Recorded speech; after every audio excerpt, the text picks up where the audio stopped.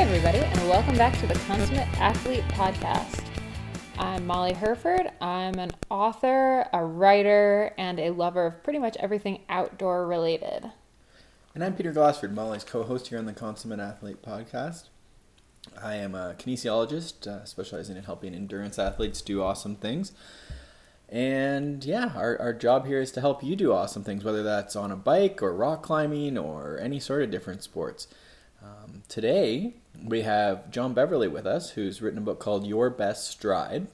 Yeah, John is a longtime editor from Running Times magazine, now defunct Running Times magazine, as we get into in the podcast.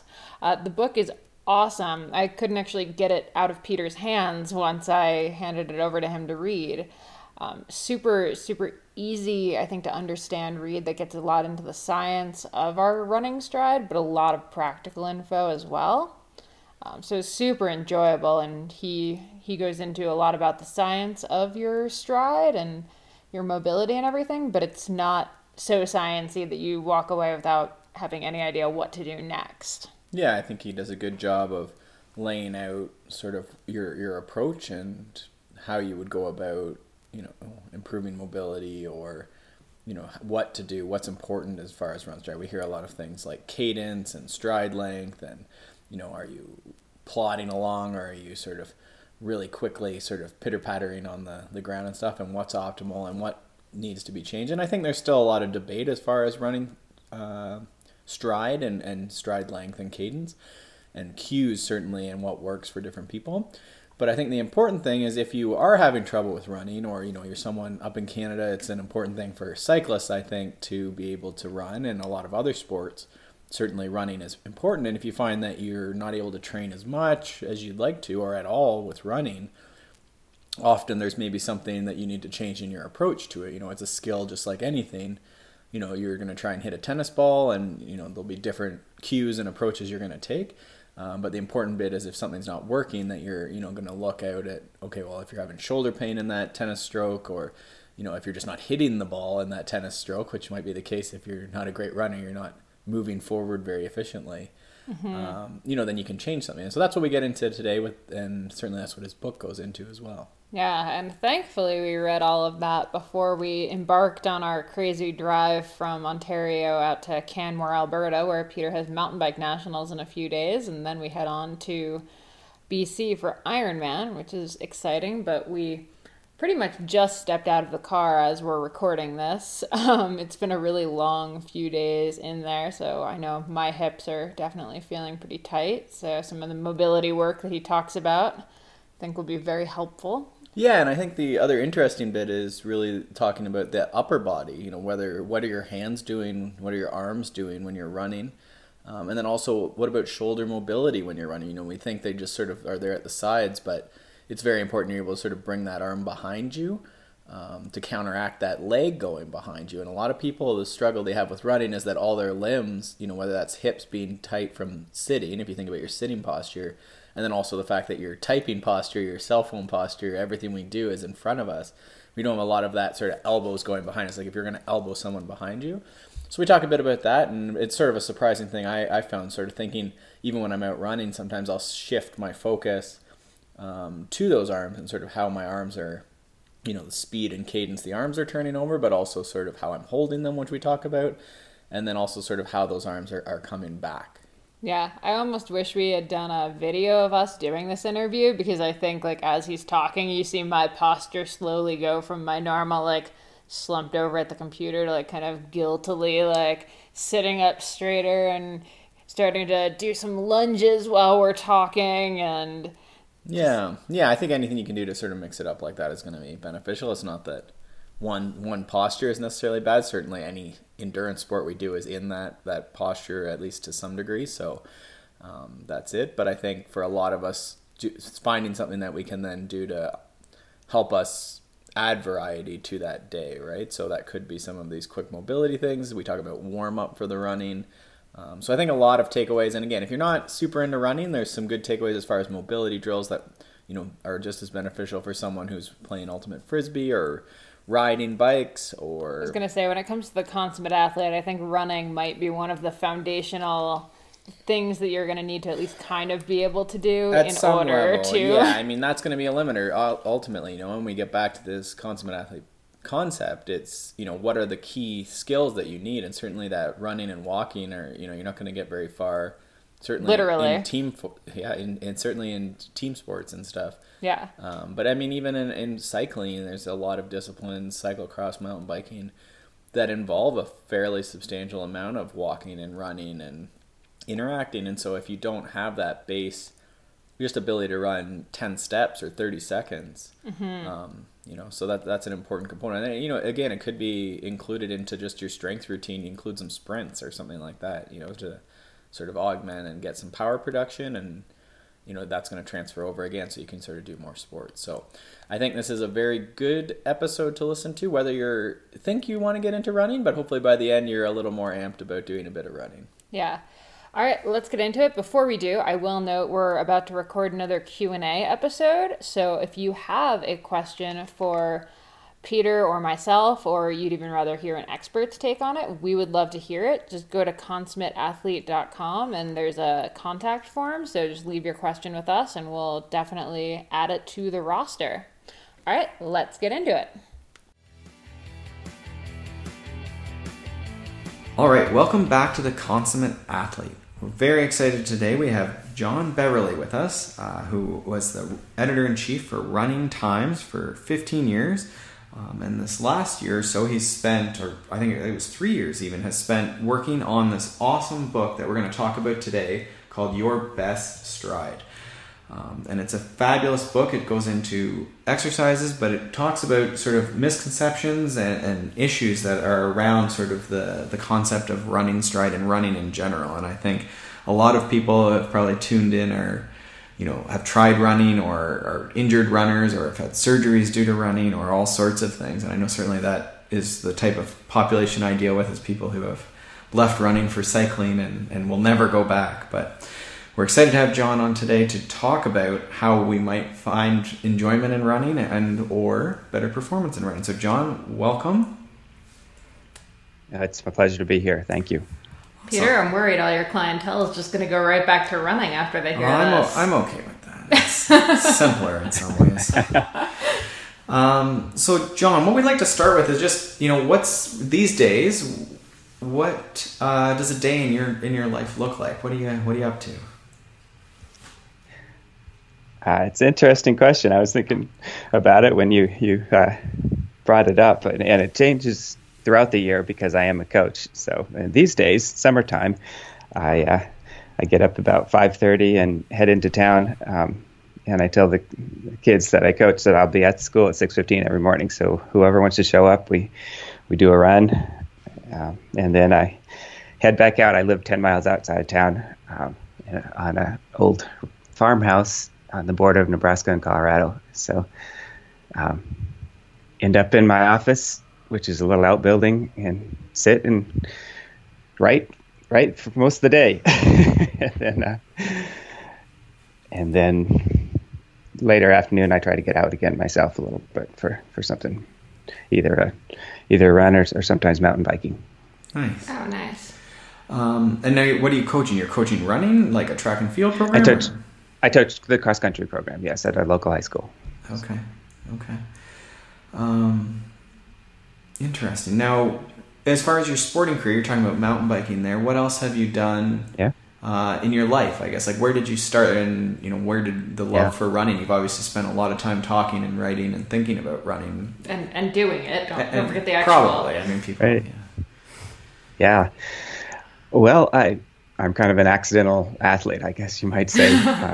It's interesting. I was looking at your website as what the consummate athlete, and it's like the total opposite of what you would have considered me. And I think what you consider most runners. I have sometimes my wife calls cross country the island of misfit toys. It's all the people who aren't the athletes often end up on the cross country program, and I was one of those.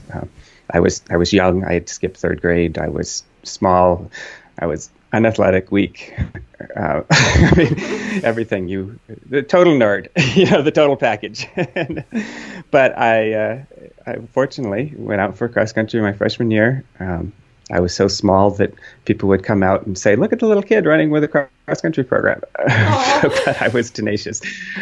Found out very quickly that if you stick with it and you work at it, you can improve in running in ways that I didn't think I could improve. I think I've learned now later in life that I probably could have been more athletic if somebody had helped me. But at the time, uncoordinated, weak, small running was the thing, and all you had to do was run harder and run longer, and you got better.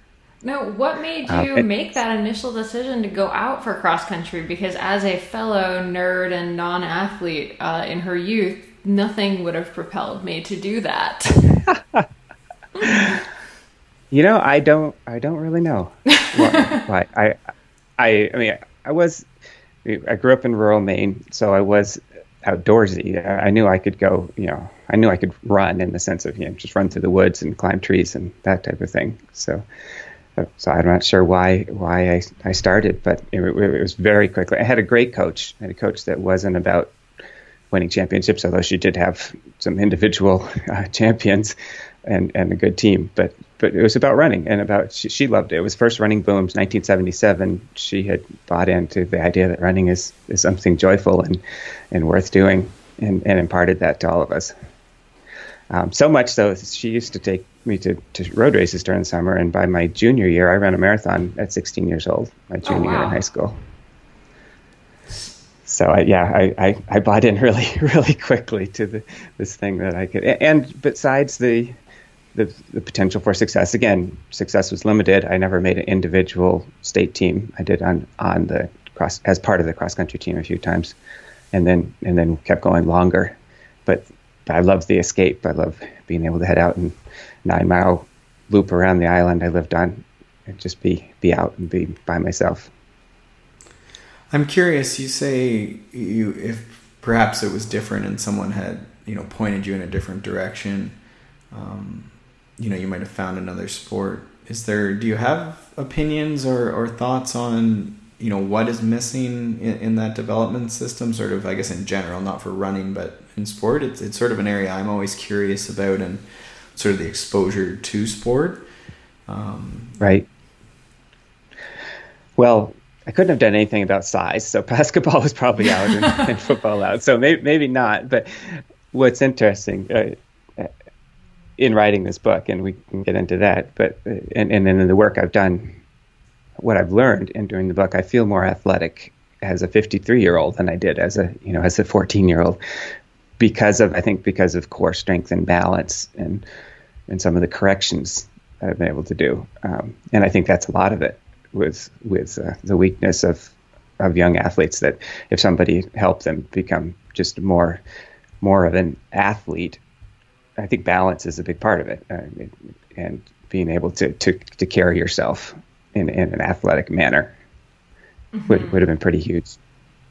And I think, and then that would probably helped with skills like basketball and things too. That once you get yourself moving more properly, more the way you were born to move, then you can focus on other things, and the coordination issues would go away too. Right. Yeah. That's a theory. I don't know. I haven't worked on it. But no, I think you're right. I think the question then is, how do you get kids into, you mentioned running and climbing trees and stuff. Like, I think many of our issues is probably that we're not doing that as much younger.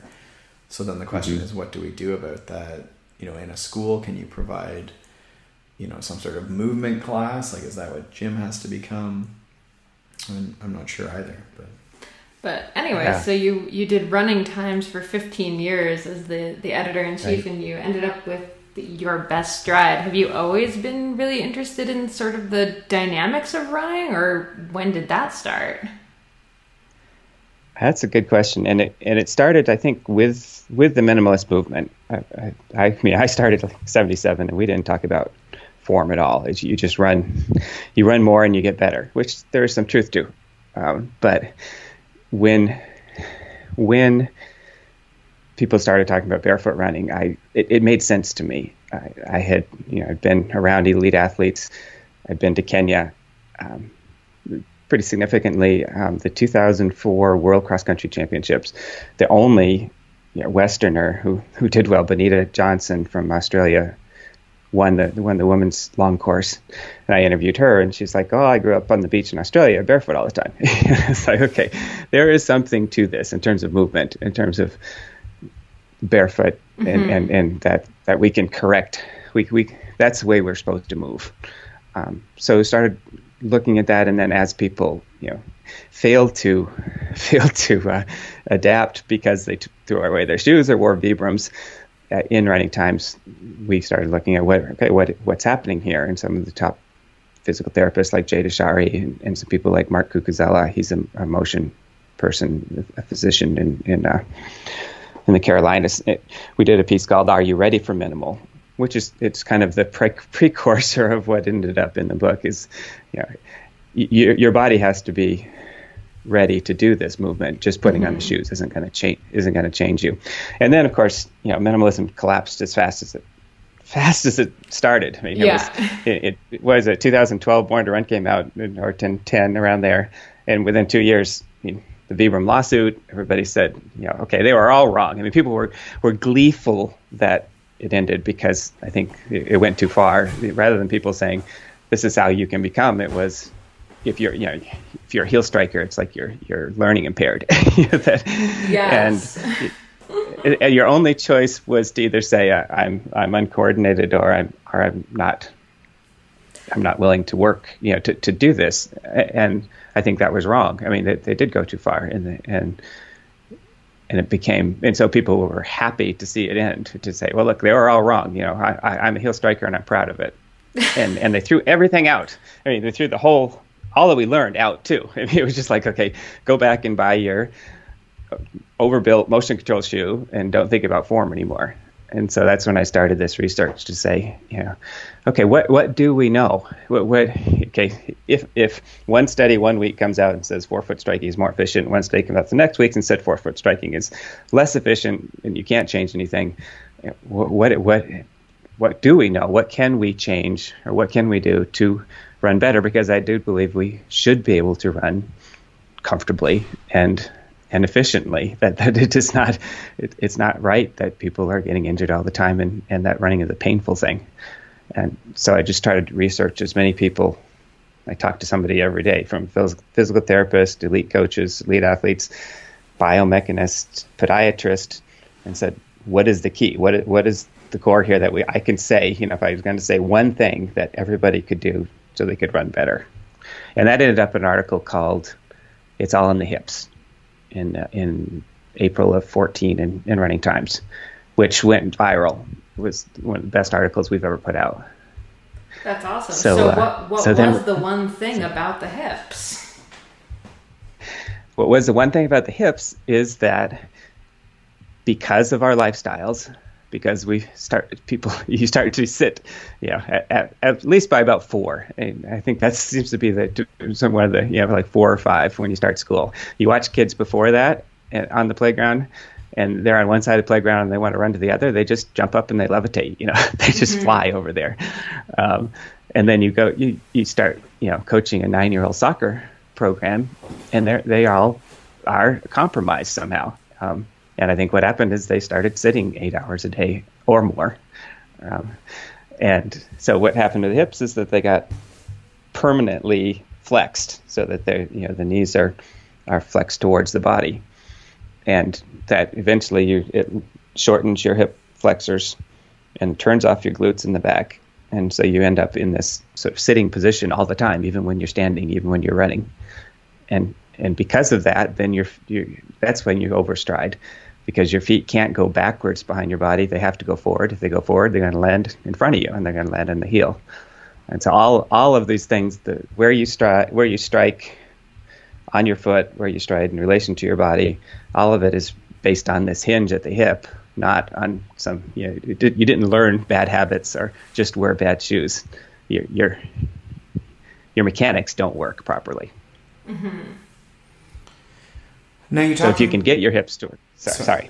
My Go ahead. fault. I was going to say, yep. I think that's where you were going anyhow. So if we end up with these issues like overstriding or heel striking, possibly perhaps, then the usual or typical advice is one of either cadence adjustment or some sort of foot placement. And you make the argument in the book, I think, very eloquently that that's sort of more the result of the things you've just discussed in the it's all in the hips. So can you sort of touch on that, like why, starting maybe with cadence or a foot placement might be the wrong place to be looking, I guess, for these adjustments? Yeah, and this was probably the most fascinating part to me once I got into this research, because, like you said, everybody was focused on the end of the chain here, on the foot strike and on cadence, and what I heard repeatedly, from people, as eminent as Daniel Lieberman, who wrote the original Nature article, Born to Run, that, okay, foot strike is the end of the chain, and the worst thing you can do is to tell somebody to try to land on their forefoot, because if you try to, for one thing, you're probably going to do something weird and wonky, and I'm sure you've seen it, particularly at the minimalist movement. People going barefoot or in Vibrams, who the dynamics don't work, but they're still trying to land on their forefoot, so they're doing this sort of prancing stride in front of them. These tiny steps with and you're right. There's not much impact there, but there also isn't much propulsion. It's just sort of this pitter patter out in front of their body. But even less dramatic than that is if you try to change the foot strike or the cadence before you've improved. The other thing after the hips that I've added in the book, I think, is the upper body too. It goes together. But once you get your hips rotated properly and flexible enough so your legs can go behind your body, you also have to get your shoulders, again, flexible and back enough.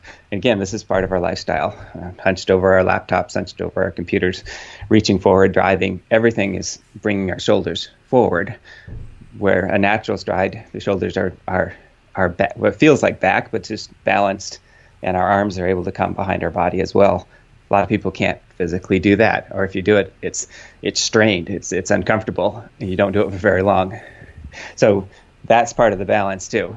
If you try to increase your cadence before you get those things right, you're probably just going to do an over quick stride with still reaching in front of you, and so either you're sort of pulling hard, or you're picking up too quickly in the back, and you're still using your hamstrings, that picking up quickly and torquing the lower part of your leg rather than letting the leg fly back, and the glute is moving the whole leg backwards. So you end up with a distorted mechanics, which gets to another point, is that anytime you try to think about a change like this, the body has its own internal mechanisms, subconscious mechanisms for finding the optimal, the most efficient way of doing it. So it's trying to find the best way to do it with the body you have now. So one of the arguments is that the body will find its own best stride, and the experts across the board say this: the podiatrists, the physical therapists, the biomechanists, that the body has its own way, which means everybody's stride is different too. You're not trying to emulate somebody else's stride. You're trying to find your best stride. So it'll find its own best way. But you can't just say, okay, well, then don't do anything, because it'll find the best way for the body you have right now. And if that body is compromised with tight hips and hunched shoulders and weak glutes and weak lats, that it will still find the most efficient way to do that. If you think about it doing something different, it's going to be more costly. It's going to be less economical way to run. So you have to change the parameters. Mm-hmm. You have to change the system, and then the body will find its best way. And once you do change, I see it myself. I see it in kids I coach. Once you do change the parameters, and then you go out and you run and you do things like barefoot striders and drills and different things to shake the systems up, get out of the ruts. Then you do start having a more midfoot strike, or you don't. Heel strike is there's nothing wrong with heel strike as long as it's a a quick, light, proprioceptive strike that you're just sort of kissing the ground on the way by. And some of the top runners in the world do that. Yeah. But it's more balanced. It's more forefoot weighted stride, and then a quicker stride. And the quicker stride is a natural result of this balanced, light posture you have now, not just forcing it, not thinking about it. Hey everybody, we're going to take a quick pause from this podcast to talk to you a little bit about Health IQ.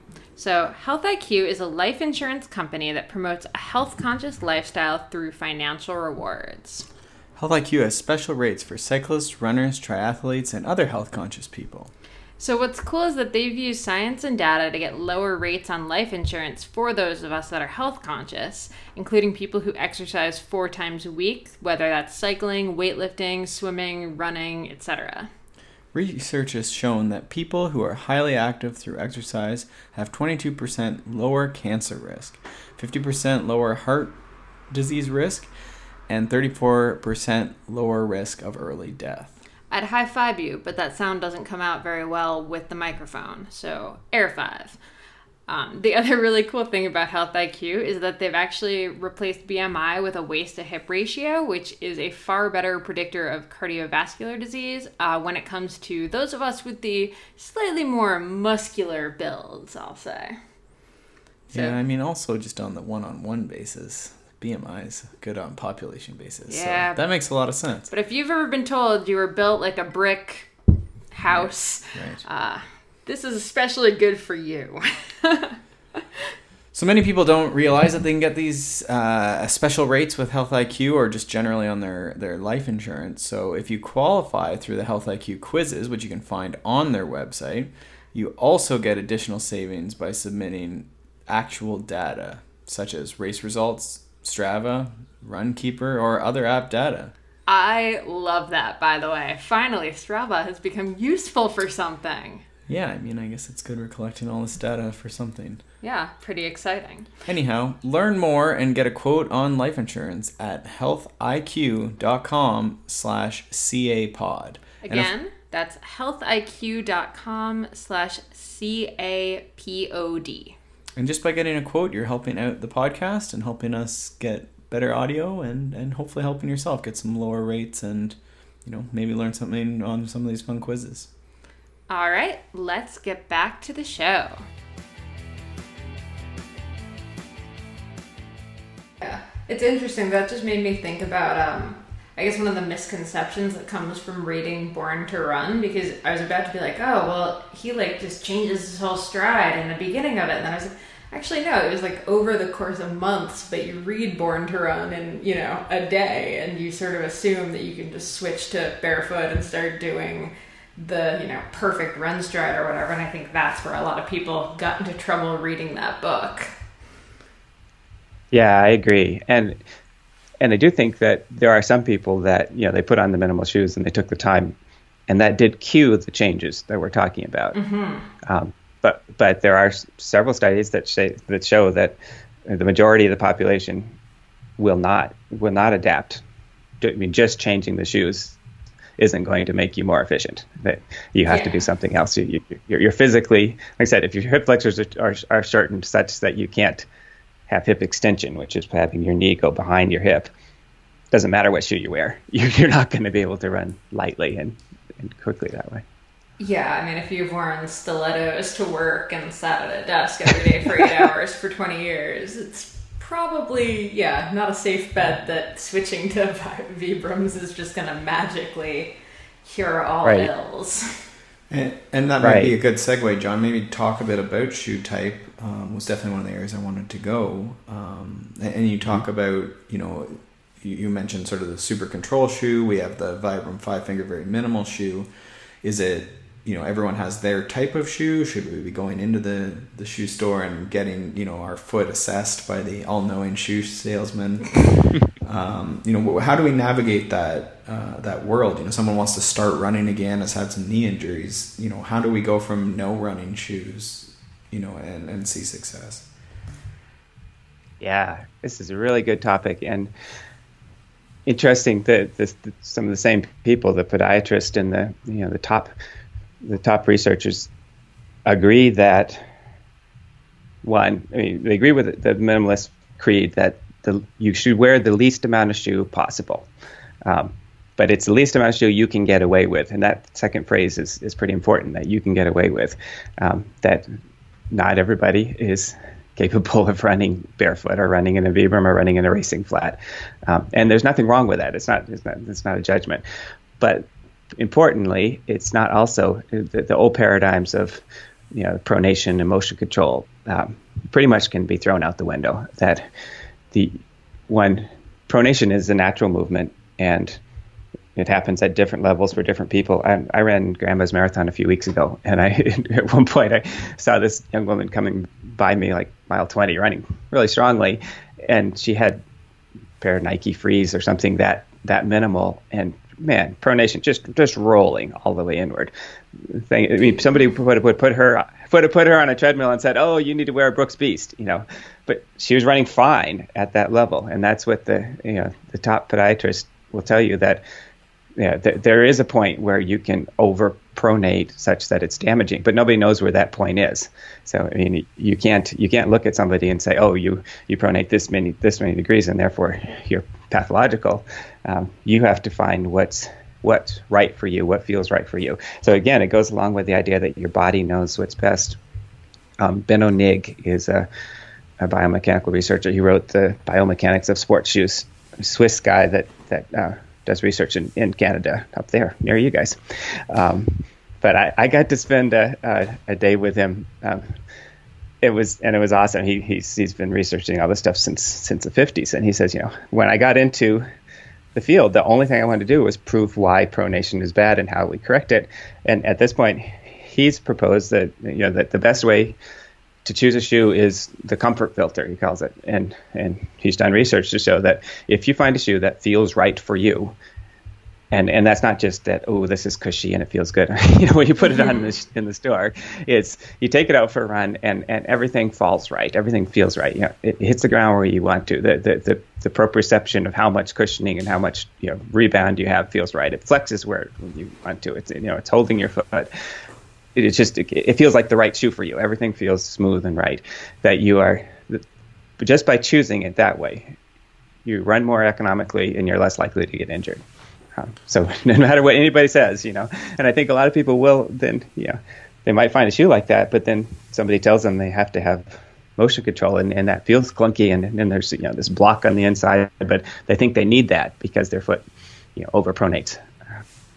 Or worse, the other thing is company stops making them 6 months later and you can't get a new pair. You have to find new ones. Exactly. Well, and which, yes, there's one that there is that comfort filter, but also everyone advocates best to have multiple shoes because you feel different on different days, and also it does vary the stress. There is no perfect shoe for one person, but if you have multiple, it'll vary the way you move slightly, which gets back to the idea of your body constantly finding the optimal way to move. So especially if you're working on your mechanics, your shoe's probably going to change, and you should expect that. And related to that, John, you talk about, a shoe, so you're talking about for different days, so maybe your long run on pavement has a certain shoe, or just, you're alternating shoes back and forth. But you also talk about during the day, maybe going shoeless, certainly in the house, but then also maybe, out on the grass, gardening or something. Can you speak more to that? Sort of like the picking the right shoe for the purpose almost, right? Yes, for sure. And I think that's probably as far as barefooting, very few people can or should run barefoot, but all the experts agree that we need to get out of shoes, that shoes do weaken our feet. And again, that's just one place that minimalism was correct, that a control shoe, or the whole idea of arch support, is contrary to what the arch is designed for. It is a supportive device. I mean, if you have a bridge with an arch and you put something under that arch, you're weakening the arch, actually. I mean, and even more so in the dynamic system. I mean, wearing supportive shoes from the time you're a kid is like having a tree that you've always had braced up. I mean, the roots won't grow as strong if it doesn't have resistance. I mean, it needs the resistance, it needs the strengthening. So to your point, get out of your shoes as much as you can. I mean, and Benno Nigg also was really big on this when I talked to him about the idea of foot strengthening. He's comes from podiatry background, so it makes sense. But he says if something's wrong with a tower, you don't look at the 50th floor. And he reluctantly agreed that. Well, I said, well, if the 100th floor is kicked over by 100 feet, then you do say there's something wrong up top. You're going to have trouble with the balance. But he said, the foundation is where you really need to work on. And he advocates doing, the foot exercises like pulling things with your toes, pulling a towel with your toes, or even just like pushing against the side of your desk back and forth, strengthening your feet, strengthening your ankles, because that's the balance point. And if those aren't strong, again, as he says, your body will find its preferred movement pattern, but it'll find it with a compromised system. So instead of using the tiny muscles in your feet, they act really quickly to balance cues. You have to use a bigger muscle up around in your Achilles and around your calf that takes longer to react, so it has to react harder, and it's not designed to do that. And you end up with Achilles tendonitis or shin splints or some of these other things are a result of your feet being weak. So at least shoe as you can, and particularly when you're not running, to get out of shoes that one over support your foot, and then two that also cramp your foot. And the other side of the podiatry question is what's happening with our big toe and our forefoot. You talked about stilettos. I mean, that's the biggest, the extreme example. But almost every shoe pushes our toes together. That's fashion in 20th century America or your Western cultures. Is that it's pointed? The toe comes pointed, whereas the foot isn't actually shaped that way. So we end up, particularly with our big toe, pushed in. And when that gets pushed in, you can't form your arch properly, and you can't push off properly. And so that's all compromised. Something else you need to correct for in order to have your body stride the way it's meant to stride. Yeah, for sure. Peter and I have a lot of Vivo barefoot shoes for like casual use. And I admit it took me like a couple of years. I'm still getting used to it now. The like kind of duck foot look that you get from having the 4 foot wide enough to actually fit your foot compared to, everybody in their stylish boots and heels and stuff. And I'm like in these flat footed, like, wide toed shoes. But my feet are in much better shape, so no real complaints. The one thing I was really curious about asking is in cycling, I've been hearing about this a lot, and I know it's also a thing in running, custom insoles. There's now so many different apps where like if you take pictures of your feet, they do like 3D printing and like make crazy insoles for shoes now. What are your feelings on that? My gut reaction is that it's somewhat more of a gimmick than a reality, but I would go again with Ben O'Nigg's comfort filter. If you got some and they made you, it felt better, it felt right while you're running, then there's nothing wrong with it. But I'd be again leery to say sort of this is going to correct all your problems for sure. Yeah. Or even that it's going to be beneficial that you, if it fits exactly to the bottom of your foot. One thing is that in terms of cushion, it's true that contour and cushion are almost identical. You could have a stiff plate that's contoured perfectly, and it'll provide a cushioning effect because it spreads the force around. So it could provide that aspect. But then if it over supports your arch, it might be detrimental. So you have to be careful about that. Yeah, I'll say I fall on the side of gimmicky, partially because I haven't found one yet that actually like comes in the right size. Because when you're taking pictures of your foot like on a piece of paper with your phone, and that's the method of measuring, it's not exact by any stretch. Right. So. Yeah. Now, having said that, I twisted my foot playing basketball with my son last Thanksgiving, and I had a half marathon in a couple of weeks. I talked to I have a lot of podiatrist friends now from doing this research. And so Rob Cananella said, it's probably, having him described it and felt that it's a ligament. So put some supports in, and for the next 2 weeks. And I think we have to get over the idea that it's either perfect or not. We're always a work in progress on all of these things.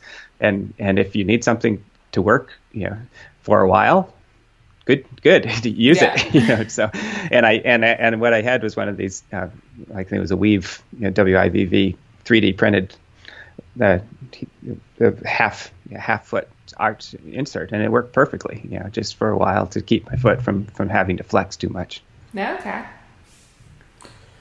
Awesome. So what I'm wondering here is, could we go through, like I say, I deal with a lot of cyclists, and it gets fall, winter in Canada, and so being able to run is actually a huge asset for keeping fitness moving, and workouts a little more enjoyable than riding indoors and stuff. But inevitably, the fit cyclist will then go and run a half marathon as their first run because they're fit. They always run for 90 to 2 hours, or they always ride for 90 to 2 hours. So I guess what I'm wondering is, when you have someone, a newer runner, what do those first couple months even look like as far as, ramping up running and starting running? Yeah, that's a good question, and interesting, especially when you have somebody who's fit but not running fit. And and cyclists, as you know, are notoriously bad on the hips thing, right? The cycling motion doesn't use hip extension very much. Does it at all? Have you found? No. No. Okay. No, it's basically worse than sitting like on a chair.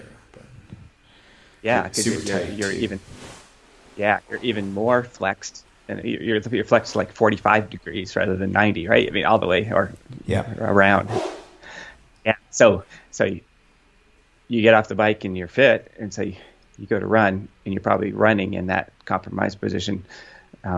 So I think. But for anybody, the first few weeks or months always is getting out and getting moving, getting used to running, and a gradual build up. I think the cyclist who goes and runs 2.5 hours to start is hopefully not in pain. I mean, probably the first time it feels all right, but then the second day they end up they're feeling pretty sore and pretty compromised, but because they're an athlete, it's like, okay, I'm just going to go through that. And I think that's probably the key, is that, learning by feel what your body can do, not just on a day, but over the week, over the cycle of recovery, stress and recovery. So starting out easy. Having said that, I think that every runner, even a new runner, would benefit from doing some variety. Even first time out, 10 seconds, just ramping up quick strides as fast as you can without straining. Some of those things that get full range of motion, that maximize the neuromuscular connections of running efficiently. One of the things that I think goes wrong is that people start out jogging, and the jogging motion is a compromised sort of running motion. And that becomes the default. I see that with kids. That if you have them, running across the football field, they run pretty beautifully. So a sprint or less than a sprint. But you tell them to go run a mile, and they end up in a real sitting, compromised position. That's sort of the jogging, slogging, type run.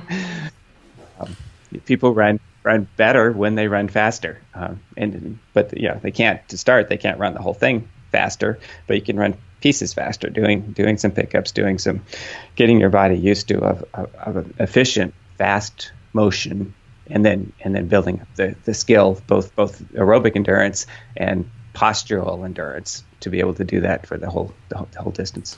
And so you're almost talking possibly like a run walk versus just a slog, as you say. Like you might even walk for 4 minutes and 50 seconds and then do a stride or something. Yeah. I think that would be better than, or you could do that. You could combine it. You could do an easy mile, and then you could do a couple miles of that walk run, better than trying to force the distance where you're hurting and you're compromised and you're barely moving, but you're getting a run in. Right. I think cyclists have it tough because to them, 50-mile rides are sort of, not that big of a deal for the really tough ones. But then, a 10-mile run doesn't sound like much, but it'll level them. Yeah. Yeah. I've tried to go sort of walks and just, okay, this isn't like your main workout. You know, if they have time, we'll do 2 workouts in the day. They'll do something else, like they'll ride as well during that day. But get them to go for a walk and then sort of get warm, maybe do some lunges or something like that as well. But then do a bit of like moderate sort of hill sprinting, and then that way the impact isn't quite as much, obviously, as downhill running, but it's a little more familiar to them because the motion's a little closer to the cycling motion. And then over time, lengthening those out, maybe, as you say, the recoveries could become more of a jog in between in a park or something. And then I guess the surface would be another place, would it? You know, some people get stuck on that road, but you know, as a cross-country coach, you know, you're dealing with potentially new runners, but they're generally on grass, I would think. They are. And surface is huge for a couple of reasons. People think of it more in terms of cushioning. I don't think that's as important as variety, that it changes each foot strike, and which one varies the stress on different parts of the leg, different parts of the foot. So you're strengthening all throughout. You're not hitting the same muscle, the same tendon, same way the whole time. And then second, it's allowing your body to play with the stride and what's happening, and then allowing it to find its optimal stride. Again, particularly as you're changing things. So, and I think one of the things I would say with a new runner that is probably different than most people have done is that from the beginning they should start thinking about correcting some of these mechanics too, doing hip flexor stretches, as you said, doing lunges, doing squats.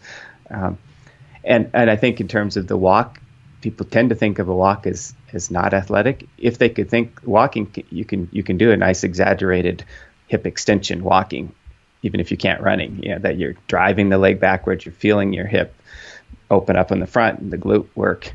If they could think of the walk that way as a glute activation exercise rather than just easy, you're out doing it, then that could help. Oh, I like that. Go out and do your glute activation exercises. Well, and that's the issue, because a lot of people, because they're so tight, almost is reminiscent of the 4-foot running sort of suggestions of they basically lean their head forward or tilt themselves forward and are falling. And if you watch people when they like catch their toes on the ground and stuff like that, it's because they're not heel striking in their walk. Does that sound right to you, John? I think so. I think more than the heel striking tends to be the balance point. Is that most of us, when we stand up, it's a compromised position. The back is swayed, the stomach's stuck out, the hips are down. That and your back and the weight's all on your heels. And so from that position, when people walk, they throw their leg forward and it lands in front of them, and then it comes to back zero again. And it's sort of this. It's just reaching out and pulling back. If they can get their balance up, and their chest up, their hips rotated up, their weight then comes out over their ball of their foot, then the forward lean is the whole body. Just the balance point just comes forward a little bit, so that then the leg's driving behind them. So that landing beneath you and driving behind you while you're walking is a really good exercise to then work from that to running that way. Mm-hmm. Mm-hmm.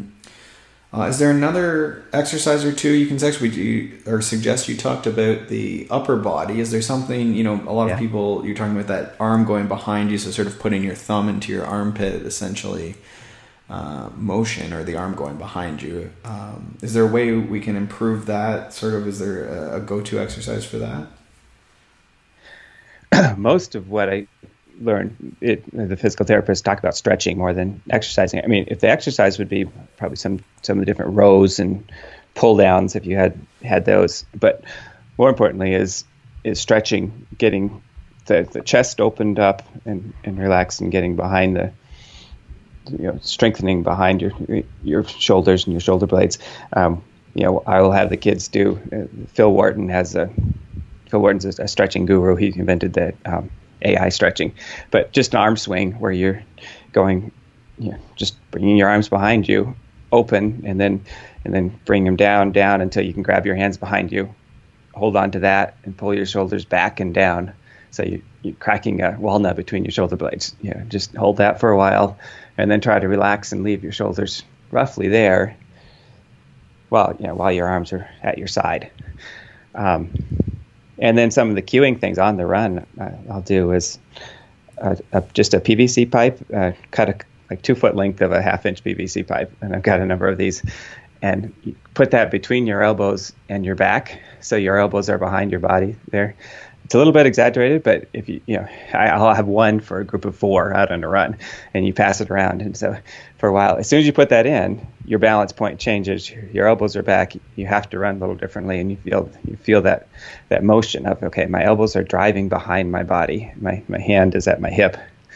And then when you take it out, you have, again, a little bit of arm swing in front of you. But if you're thinking about, okay, that elbow is coming back, you got to keep that elbow back. In fact, that's one of the only cues I think that really works in terms of not trying to change where your foot strike is or something. But if you think about running tall and elbows back, that's going to cue some of this postural change. Right. And I think related to this idea of sort of getting ready and ramping up to running is the idea of a warm-up. Like, I think a lot of the busy, I guess we'll call them recreational runners, or people who aren't competitive runners, often that's the boring part. That's the the eating your vegetables and stuff like that, right? Is there a go-to, like what is enough, again, for this person who's, we're starting with some run walks, or we're doing some strides, sort of reasonable duration. What does the start of their workout look like? I really like the lunge matrix. Jay Johnson, yes. Colorado coach, proposed this, but it's a 360 motions. And one thing I have to cue the kids all the time is to do it with purpose. Think about what you're doing and get full enough extension. Your forward lunge should reach out such that when you go down, your knee doesn't come out over your toes. So you're going, and then you're getting a good hip extension stretch on the other side behind you. So you do that forward lunge, which is getting that hip extension. Then you do a side lunge, which gets into the adductors, and then a 3/4 back, like reaching back to 5 o'clock and 7 o'clock, and that stretches the hamstring on the front side. And then straight back, and then I add, with the straight backs, you do a reach out butt kick. On the recovery of the back, you're getting that backwards the backwards kick and glute activation going there. So do that. Several people recommend then doing some leg swings too. Again, you're getting your hips moving, so you just straight back and forward swing, thinking about. Particularly on the backswing, people tend to bend their knee and then just swing up. Think about keeping your legs straight so that the knee is going back, the glute is activating. It's getting the hip motion, not the lower leg. And then swing back and forth in front of you. Get some loosens up on the ITB. So just range of motion things like that, and then you're ready to go run. Okay. And as a 50-year-old that's been running since 1977, I really can't run until I do some of those things. I look like a little old man unless I do that to warm up. Yeah, I've always tried to heed the advice of the people who are still riding or running or whatever, or even in the gym here. There's a couple 60, even a 70-year-old guy that comes into the gym here, and there's some wisdom there. They can tell you where they made mistakes, and that PR deadlift wasn't worth it that one time, or I didn't used to warm up either, but now I warm up, or whatever, right? Or cooling down, or all this stuff that again, the vegetables of our exercise diet. Is there a rep? Like how long are we spending, or is there a number of times through that lunge matrix or leg swings that it's obviously a little personal, but what's minimum? Yeah, no, we just do five of each, so it ends up with it's 50 lunges. It takes less than 5 minutes. Right. And what 50 lunges, that seems something that's going to be pretty nice. You're going to have some toned legs if you're doing that a few times a week. Yeah. At the beginning, people, I forget that for me it's just range of motion, and for the seniors, but the people who start, it's like, whoa, this is a workout, and we haven't started running yet. Yeah, I get that in the gym sometimes, like the warm-up routine, which will obviously include lunges and, kicks and Romanian deadlift type, like unweighted sort of airplanes or whatever, and you're going through and you're moving, and you get the odd person who's just on the ground knackered after one of them, right? They're not getting back up, and that was the workout. Right. Which is fine too. That's where you start then, right? Because, if you're if you can't do 50 lunges, then, 50 dynamic lunge jumps into which is essentially running, right? Like. Exactly. Right. Yeah, and so how can you run a mile if you can't support your weight and balance yourself on those lunges? It's interesting. The balance part is, as you said, significant too. At the beginning, that people really, even some 13-year-old girls don't have enough core strength and or glute medius to keep their balance. Mm-hmm. Very common. How are they going to run? Yeah.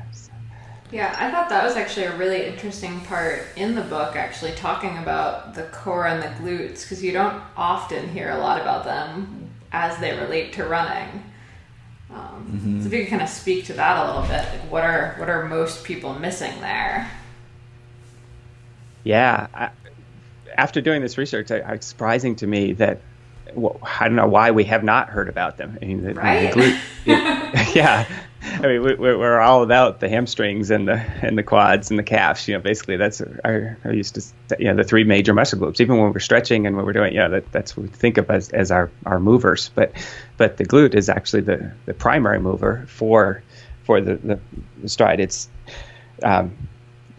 controversial whether it's the most powerful muscle, but regardless, it is the prime mover for running, and it's the most fatigue resistant muscle. So it's the one you want to have activated mostly, and it's the one designed to do the stride motion, the power motion of your leg from foot plant to lift off behind you. The glute drives that leg backwards. If your glute isn't activated, and the reason it won't be probably is because your hips are compromised.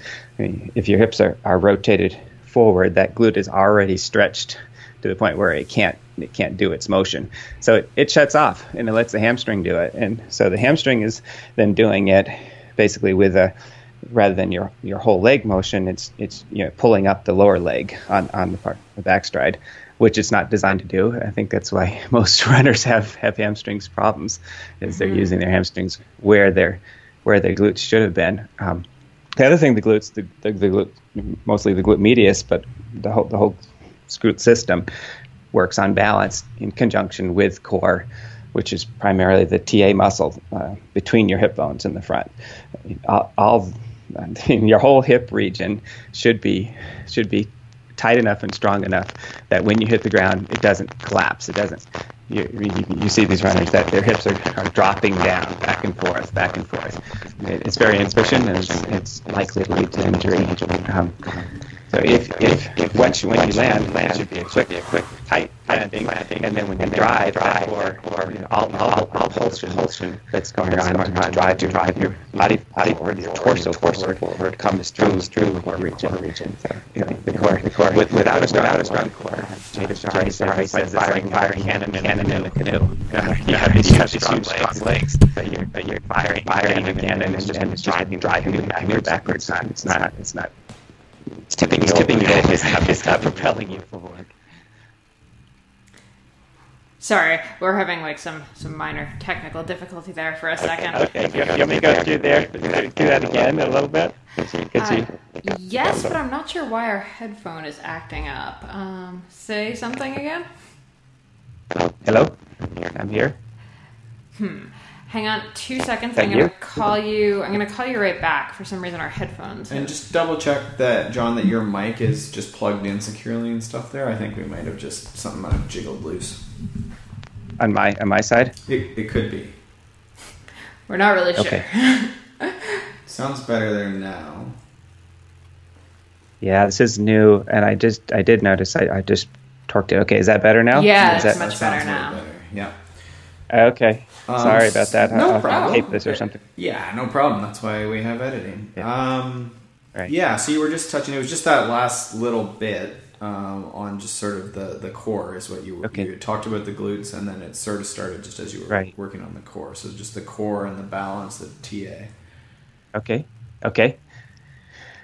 So the other thing that the glutes do, the whole glute system, including the glute maximus and glute medius, is on the side, combined with your core muscles, the TA muscle, which is the muscle between your hip bones. I mean, if you put your hands on your hip bone and reach towards the middle below your belly button and cough, then you feel that contract. That holds everything together on the front side, helps hold your hips up. Together, those provide a balance, and the balance keeps you upright so that when you land, you're not collapsing back and forth. And when your glute is pushing back your legs, you have these powerful leg muscles. They are pushing through a strong, stable core to push the whole body forward rather than torquing it side to side or twisting your back. So it's like firing a cannon from a canoe, is what Jay Deshari says. If you have powerful muscles, driver muscles, but not the core muscle that stabilize the platform that they're working from. I like that metaphor. So now when you're running, is there a cue that you can use to tell if your glutes are activated? I know whenever I'm doing planks, Peter always comes over and just like pokes me because I'm not activating mine, but I'm not aware that I'm not activating them. In my head, I'm doing it perfectly. So how do I know?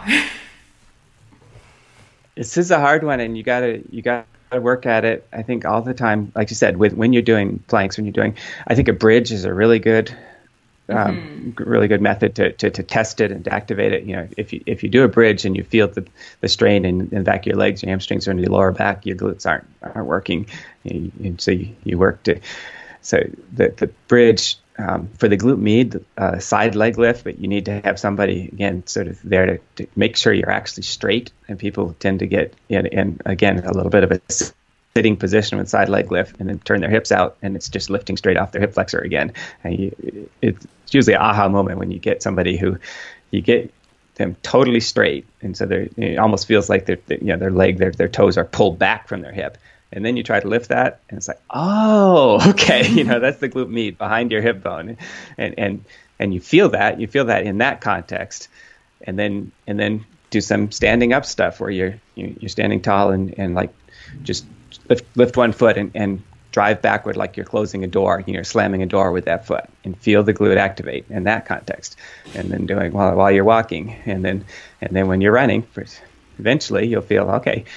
And I've been working on this for 3 or 4 years now, and I'll still, especially out on an easy day, and realize that I'm just sort of pulling forward my hip flexors, and most of that is getting tall, you get your chest up and you get your hips up, and you think about letting your leg drive backward to heel back, and then you feel like those glutes kick in, and that process of running. So it's a process of learning what it feels like to have your glute activated, what it feels like to have it kick in, and then once you do, it's really quite cool on the run when you realize, oh wow, I'm really doing this. I mean, some little things, even like on a treadmill, getting up close to the front of it, and so you have to sort of drive back, and you can feel the difference between that landing and driving rather than the reaching and pulling.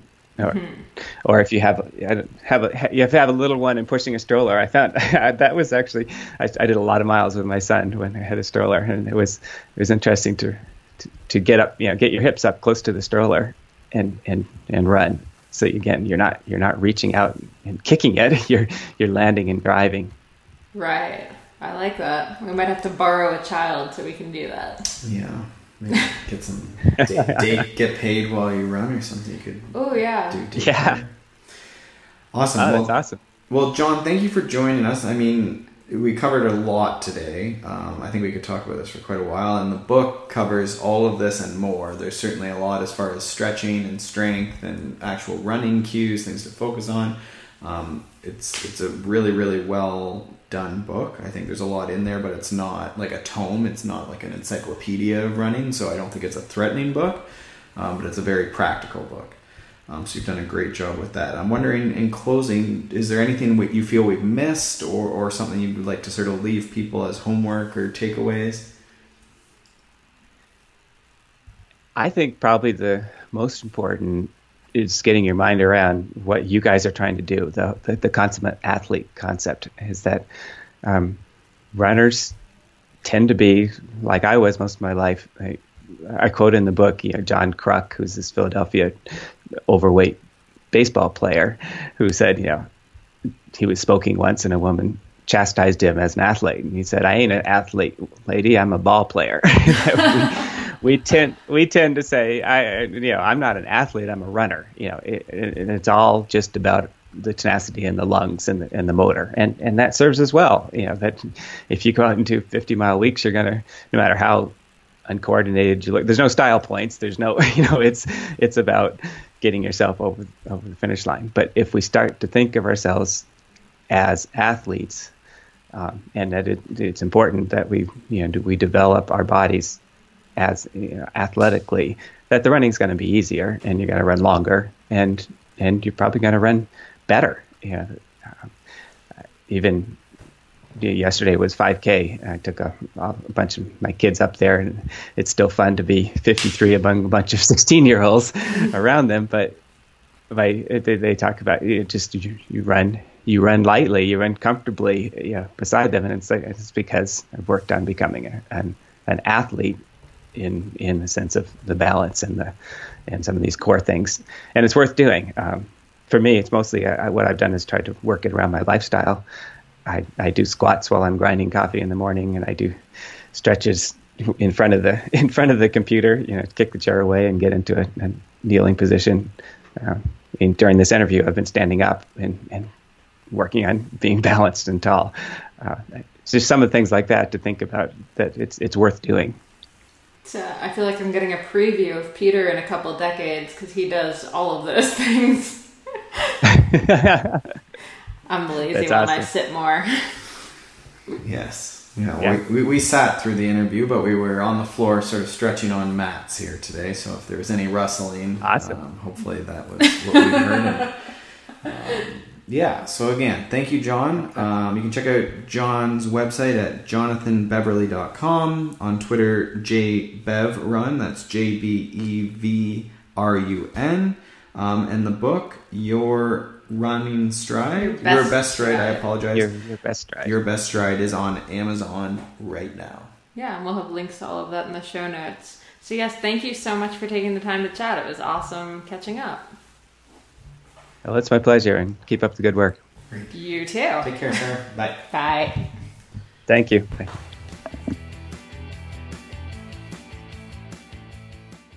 Hey everybody, Molly here, and I want to talk to you about Smart Athlete, which is Peter's coaching company. Do you have a goal, or are you looking to just improve your health? Or do you just want to learn how to shred on a bike? Smart Athlete can help between online coaching programs with daily or weekly interactions, or even just plans to follow. Smart Athlete offers a 3-month, 100% made-for-you training plan that takes your unique schedule, physiology, and abilities into consideration, rather than just throwing you into some plan that might have worked for a pro.